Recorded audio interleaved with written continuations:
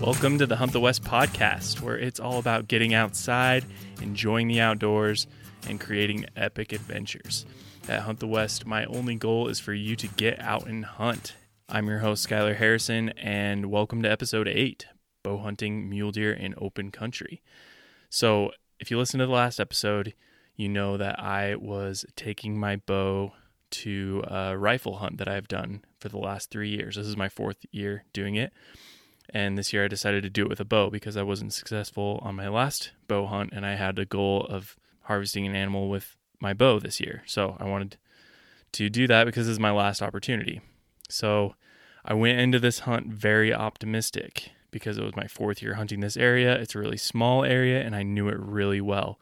And I was optimistic because there are tons of deer and I've been successful the last 3 years in a row. And well, you're just going to have to listen to the end to see how it turned out. So let me back up to the very beginning. I packed up my car the night before I was leaving and I hauled my stuff to work with me, and then I left work early and headed straight out to Wyoming. And I work in Salt Lake City, and I was driving to northern Wyoming, which is about an 8-hour drive, 8.5 hours. So I rolled in about midnight and there were about 3 inches of snow on the ground and it was freezing. I think it was about 10 degrees, which is actually warmer than the last couple days had been. It was about -3 the night before I got there. So I rolled in after midnight, after driving for 8.5 hours, rolled out my canvas cutter bedroll right on top of the snow and went to sleep. So the next morning, the day started out not real great. My phone was at 100% when I went to bed the night before, and it was at 75% when I woke up, even though it was on airplane mode all night. So I figured that the cold had just dropped it down. But as soon as I got out of the canvas cutter and opened the thing up and my stuff was all inside, and anyway, I got my stuff together, grabbed my phone, and in just that time, it was at 1%. So I was like, what the heck? It was that cold. Like, I think the cold just drained my battery down to 1%.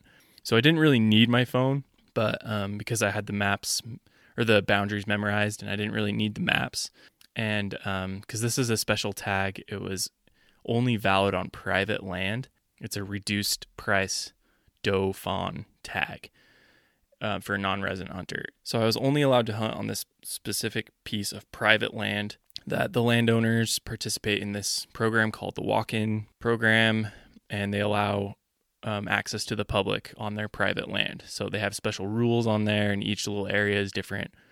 So anyway, I've been hunting this particular piece of private land for the last 3 years. This is my 4th year, so I didn't need the maps to understand the boundaries because I just already had them memorized. But I decided to pull out my portable charger anyway and charge up my phone so I could at least take pictures and stuff.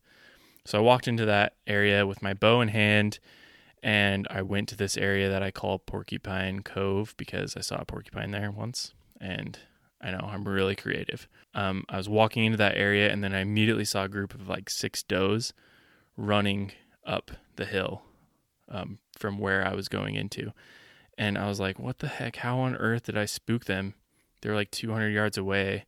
And then I realized it was actually really windy, and the wind was blowing right at them. So I thought it was fine because I was still a couple hundred yards away, but the wind was pretty strong, so I guess that's what it was. So I pulled out my binos, I'm looking at those as they're running away, and then I noticed that one of the deer kept looking backwards, like one of these last deer kept looking backwards, and so I figured that there was more deer behind them, or at least one deer, and so I zoomed up to where they were coming over the hill, even though my wind was still blowing in there. There wasn't really any time, so I just went up right up to where they had just gone, hoping that whatever deer that was would follow in the same tracks. And it did, except it was a big 4-point buck. It was a pretty nice buck, and he actually got within 30 yards of me. So I was pretty excited about that. This is the first hour of the hunt. So I'm like even feeling more optimistic. I'm like, okay, if I can get to 30 yards away from this buck, then I should be able to make this happen with a doe. So at some point during that process, when I was running up and ducking in the sagebrush and stuff, the charging cable tip snapped off inside my phone. I think it was just cold enough that it made the cable pretty brittle and it just snapped off somehow. And that was the only cable that I had that would charge my phone. So I was like, okay, well, now what? That's just annoying. I just figured I'd just deal with it later. But anyway, it's not super pertinent to the story, but it happened. So I glassed down the hill toward this little ravine after I'd blown out Porcupine Cove, and I looked down the hill into this ravine where I know that these deer like to hang out. In this area, I've been there. I mean, I've only been there 4 times, but it's such a small area and there's so many deer that I could almost look into an area and just expect to find deer there because there's so many little pockets and I know where they like to hang out. So whenever one area didn't work out, I would just look into the next area and expect to see something there. And I pretty much found deer everywhere I looked, which is really nice, not having to worry about finding deer. It's just worrying about getting close to them. And that's why you can hunt does in this area, is because there's just a lot of deer and they are trying to reduce the numbers. And the best way to do that is by harvesting does.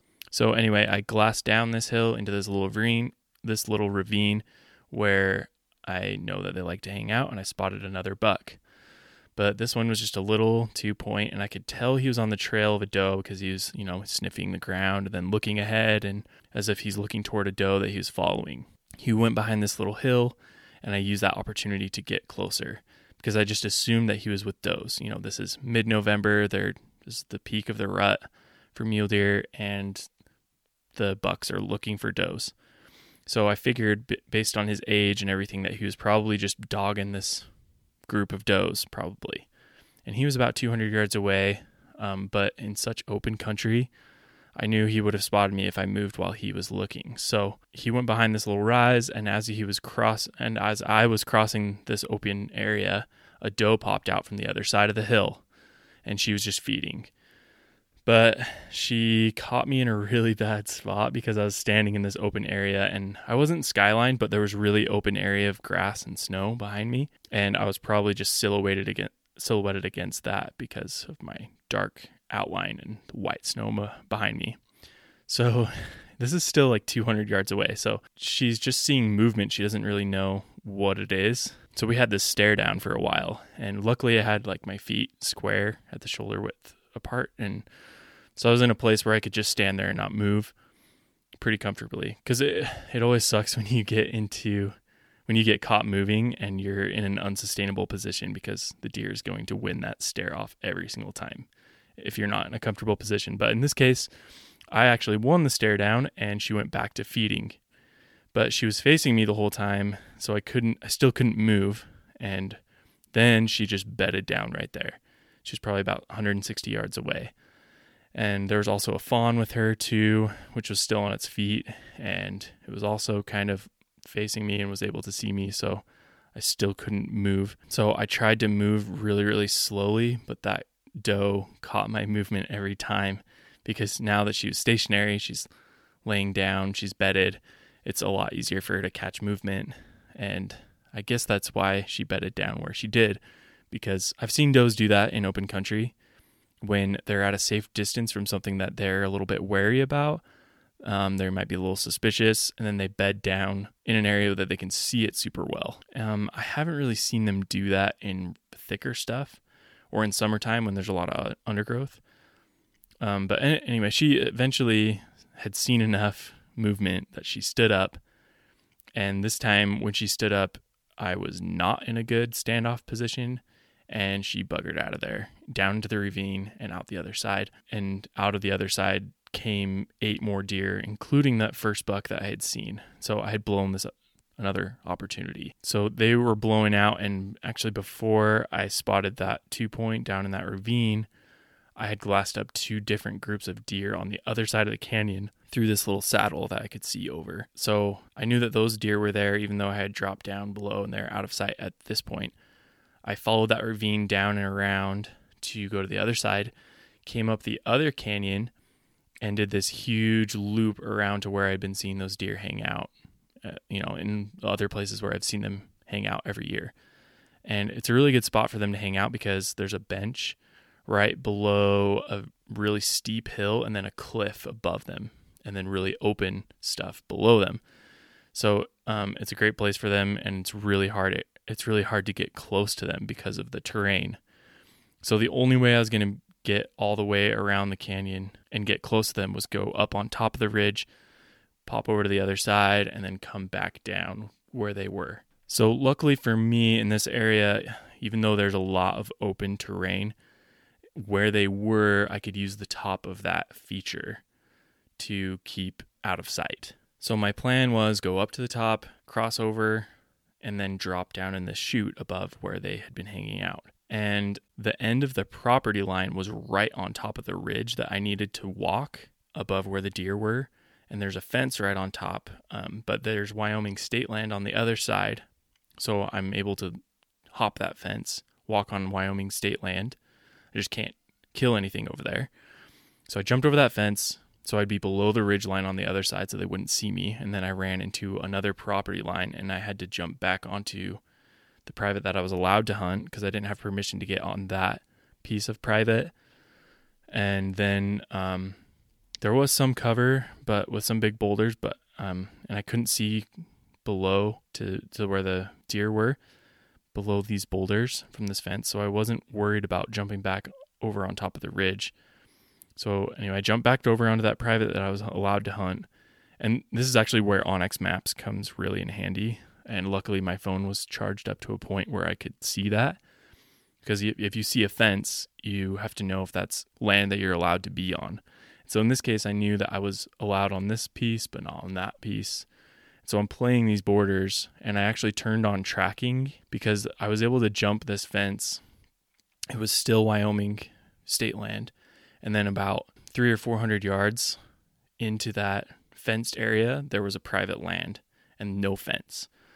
So I turned on my tracking, so it leaves a little breadcrumb trail on your GPS. And I went up to that line, and then I hopped back over to the fence onto the private. I hope that all makes sense, but without seeing it, a picture or anything. But anyway, there was a property line that did not have a fence on it. So having that tracking on, I knew if somebody happened to be watching me from far away and they were worried that I was on their land, then I could show them the tracking and be like, look, I never actually crossed onto your land if it ever became a problem. It didn't, but it's a handy tool to have because I know the game wardens and stuff, they all use onX Maps as, to enforce the law. So anyway, so I jumped back over onto the private land I was allowed to be on, dropped down on that chute on the other side of the cliff where these deer were hanging out.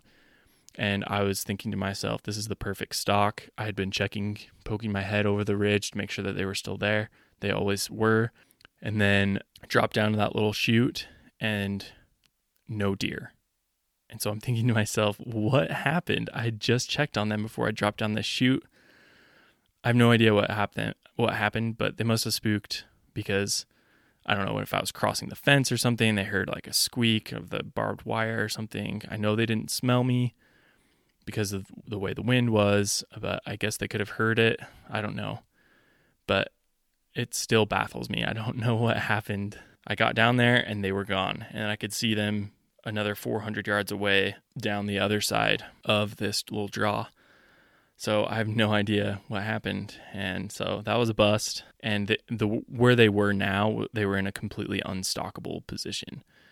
And this is when I started realizing that this bow hunting thing in open country is really, really hard. Because last year if you listen to the last episode, I stalked up to this doe within 15 yards of that doe.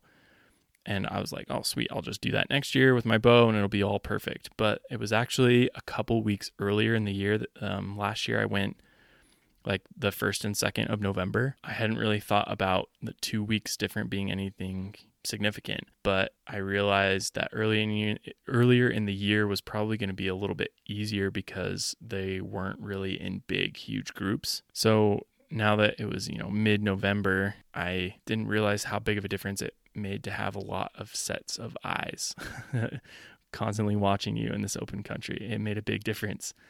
That, and there was a little bit less brush. Like there were fewer leaves on the trees because it was, 2 weeks later in the year. So there's fewer places to hide.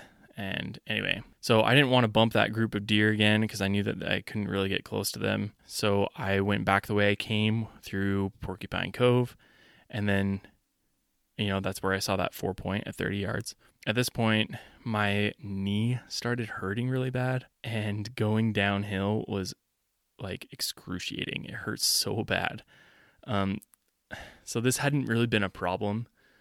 So a little backstory, I was an idiot and I decided I wanted to run a marathon in May of this year, and I pretty much jacked up my knees. I didn't train enough. I didn't cross train basically at all, and I built up to about 17 or 18 miles. Then I jumped from that to 26.2, which was a bad idea. So anyway, I kind of screwed up my knees, and they haven't really been the same since May. And when I went on my hunt earlier this year in summer, I didn't have much of a problem, so I didn't think of anything of it. But then all of a sudden it was flaring up, which is not cool. So I was actually limping down the hills, which is limping downhill is actually pretty hard to do. And I just started making my way back to camp because I wanted to rest my knee and I wanted to be good to go in the morning. And plus I had basically looped through the entire area that I was allowed to hunt, except for where those deer were now, which were not stalkable anyway. And so I decided to go back the way I came and go back to the car and rest my knee and then come back in the morning. So as I was making my way back, I came up on this small little hill, and I guess I went a little too fast because I spotted ears poking up on the horizon on the next hill, and there were 2 does and 2 fawns looking right at me at 200 yards. So I knew they couldn't see my entire body because I could just barely see over this little saddle, but my head was skylined, and so they saw me come up over the hill, and then they just busted out of there. And because I knew this area, I knew where they were going to go. And so I ran to cut them off. It's amazing what your body will do, by the way, when it really counts, like when you really want something. Because I was limping, and then all of a sudden I started running to get to where those deer were going to be. So I got to this little point, and then it had this little cliff below, and I knew that if they went into the bottom, I could shoot down there because that was about 40 yards to the bottom. And I went up on top of this little cliff, and I ranged the hillside that they were crossing, and it was like 88 yards. So I went down below the cliff real quick, and I ranged the bottom of the ravine, and it was about 40. And so I was hoping that they would come right down the ravine in the bottom. But then I got around that cliff, and they were just gone. They gave me the slip. They must have, instead of going straight down, they must have flipped over onto the top. So I lost again. There were multiple opportunities. I mean, each one of these times I had these does at 200, 100, really easy rifle shots. And I counted them up as like about 5 different times I could have filled my tag if I had a rifle. And anyway, so now my knee is even hurting more because I just ran on it.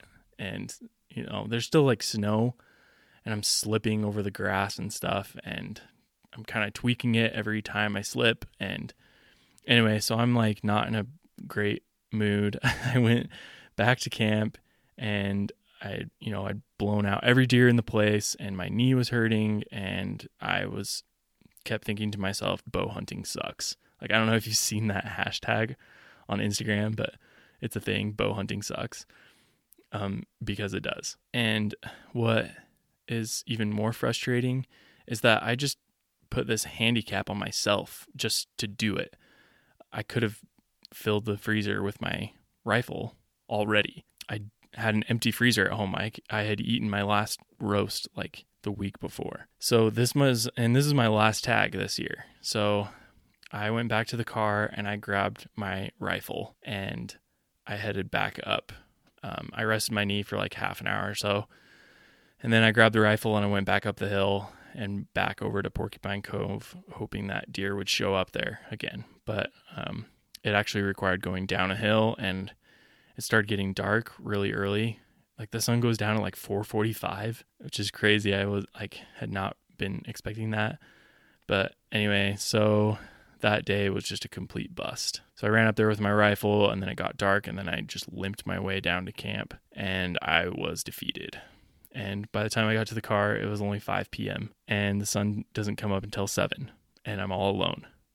So that's where the solo hunting thing is a huge bummer too. I don't mean to be like all negative about this hunt, but I'm just trying to give it to you real. Bow hunting mule deer alone in open country in November is not fun. And I ended up going to bed at like 6 because there was just nothing to do. So I, slept like a baby, only woke up when it started raining and snowing all night a couple times, and I just zipped up the canvas cutter and went back to sleep. Anyway, so that was actually a pretty good night of sleep. And when I woke up the next morning, I woke up and I felt some wetness in my sleeping bag down by my feet. It had rained and snowed most of the night. It was kind of slushy. Everything was dry except that little spot on my feet. And so I got out of the canvas cutter, realized that I was laying kind of crooked, so the pad wasn't in there straight, and the zipper flap that was covering up the zipper, it actually was folded up, and so the rest of the bedroll was acting like a giant funnel that led to the exposed zipper, and so water was just heading straight into the zipper. So I didn't check to make sure that it was straight or that the flap was down, and then I honestly wasn't expecting it to rain, but then it snowed and rained all night, and so it was just beating off of the canvas and going straight into the zipper because I didn't put it on straight. So even despite how much water was in there, I slept like a baby the whole night, like 13 hours. I didn't even notice it until the morning. So anyway, so I felt better in the morning. My knee felt a little bit better, and so I was feeling optimistic. I grabbed my bow again, and I went back up to Porcupine Cove because the wind was right this time, and I was hoping that the deer would be in the same spot in the morning, except the wind would be right this time. But this time there were no deer, so I started to drop into that ravine where the deer were the day before, and I started down the hill, and my knees started killing me again. I just couldn't bring myself to walk down that hill. It was a lot warmer this day, so it was probably in the mid-20s, and but the sun was out, and so the snow was melting on the south-facing slopes, and so that made it really slushy and muddy and really easy to slip. I just couldn't bring myself to go down that hill again because my knee was hurting so bad, and I knew that if I slipped enough, I might do some real damage. So I kept standing there, and I'm like having this internal struggle of what do I do now? And I was just so distraught. Like I'd just sit there and try and get myself and try and convince myself to go down, but I couldn't do it. And then I would spot a group of deer really far away and kind of forget about my knee. And then I'd make a plan to go over there. And then I'd take another step, and then I remember, oh yeah, my knee is busted. What I decided to do was just sit in a really good area in where I had seen a lot of tracks and where I know that deer come through pretty often, and hope that a deer would come my way. But I realized that this was, after I sat there for about an hour, I realized that this was kind of stupid because the country is so open that I could see a deer coming from, quarter mile away.